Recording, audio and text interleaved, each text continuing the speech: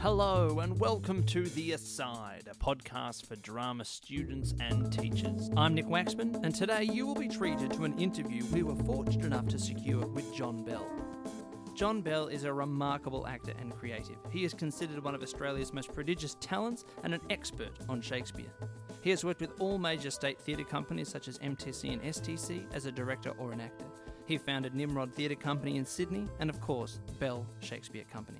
He studied at NIDA and for 5 years with the Royal Shakespeare Company. He published a book titled On Shakespeare in 2011, and it was a reflection on his 50 years working with the Bard's Words. He has been awarded an OM, an AO, and an OEB. He has won a Helpman Award. His likeness won an Archibald Prize, and in 2016 he was named Humanist of the Year.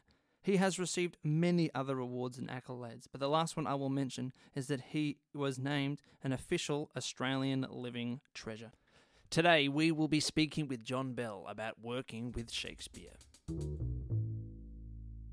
John Bell, thank you for your time today. What do you think is the key to creating a Shakespearean performance for a modern audience? I think what you have to understand is the context of the piece, why Shakespeare wrote it in the first place, what he was trying to achieve by writing it, and the time he was living in.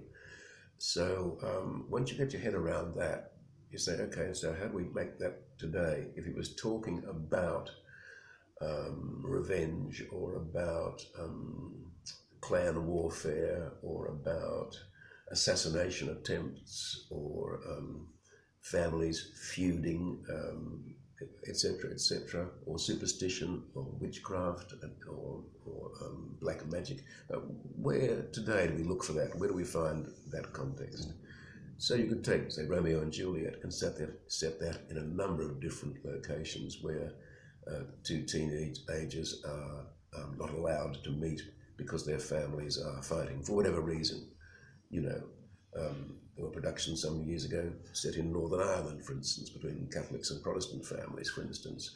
There have been productions where one comes from a white family, one's from a black family. You know, there's obviously conflict there.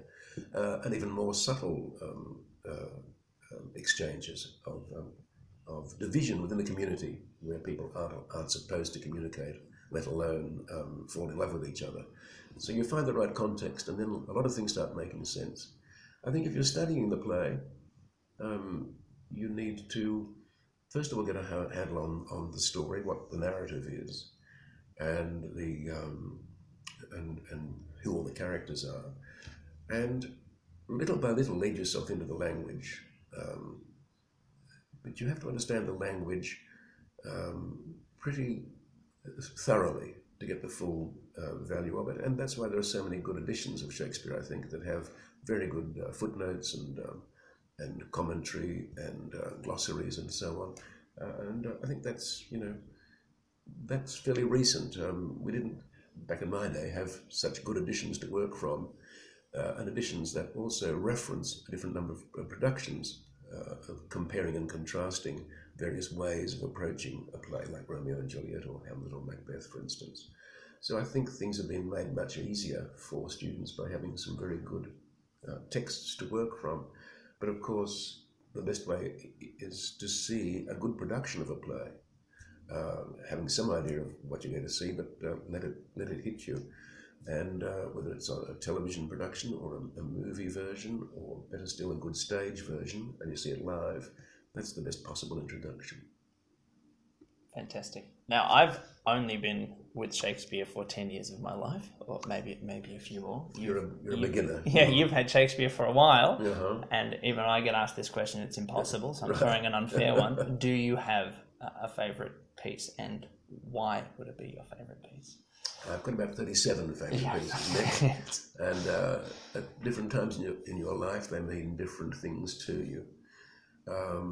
But sometimes the history plays seem very, very relevant and important to us because of what's happening in the world around us, and they really relate very closely.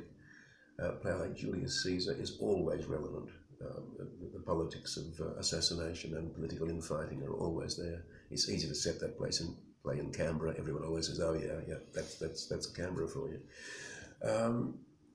Other times, the comedies seem the most kind of meaningful about life because they're so joyful and full of discovery about love and sex and youthfulness.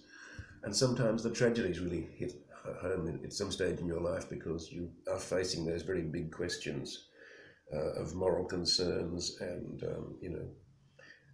the meaning of life and how much life you've got left to live.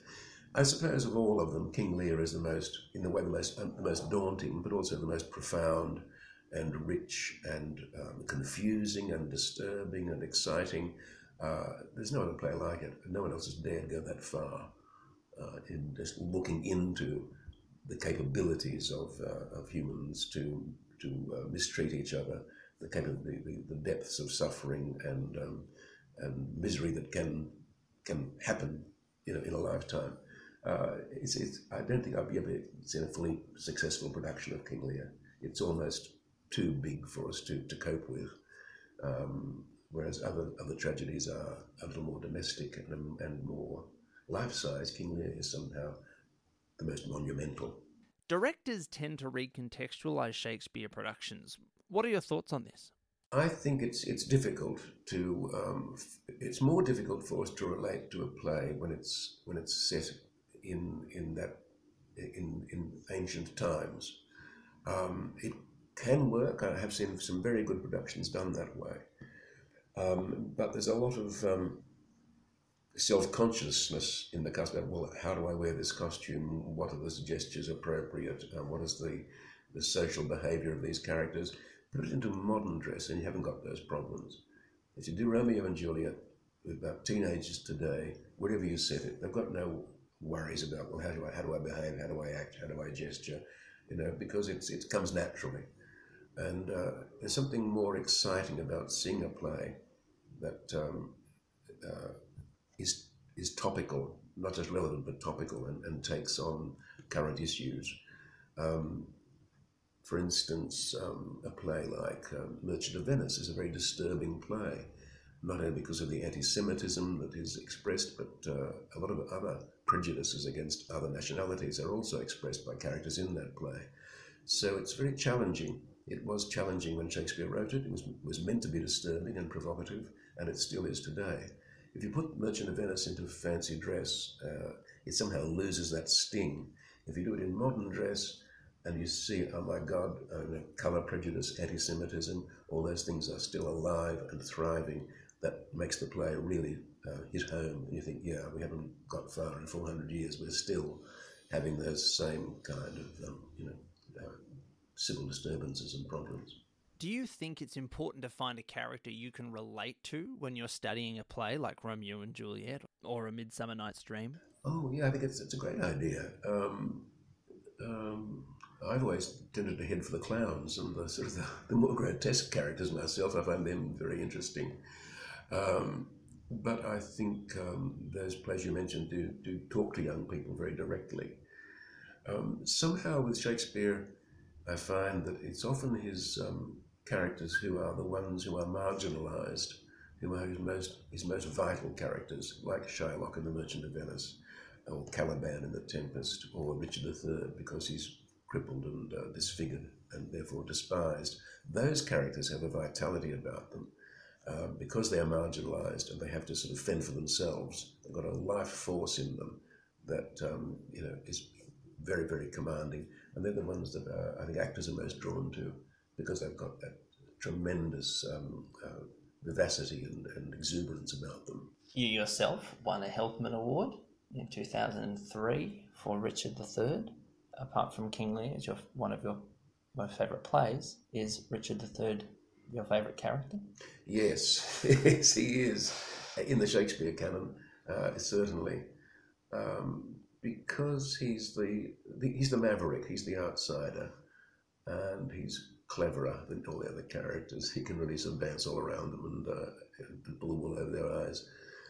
And it's a bit of a holiday to play someone really evil. You can let your sort of self-fantasize about what it would be like to sort of dominate people like that. So it's precarious and it's harmless, but because it's going to end badly for him anyway. Like all those gangster movies where they have a great time, then they all get shot at the end.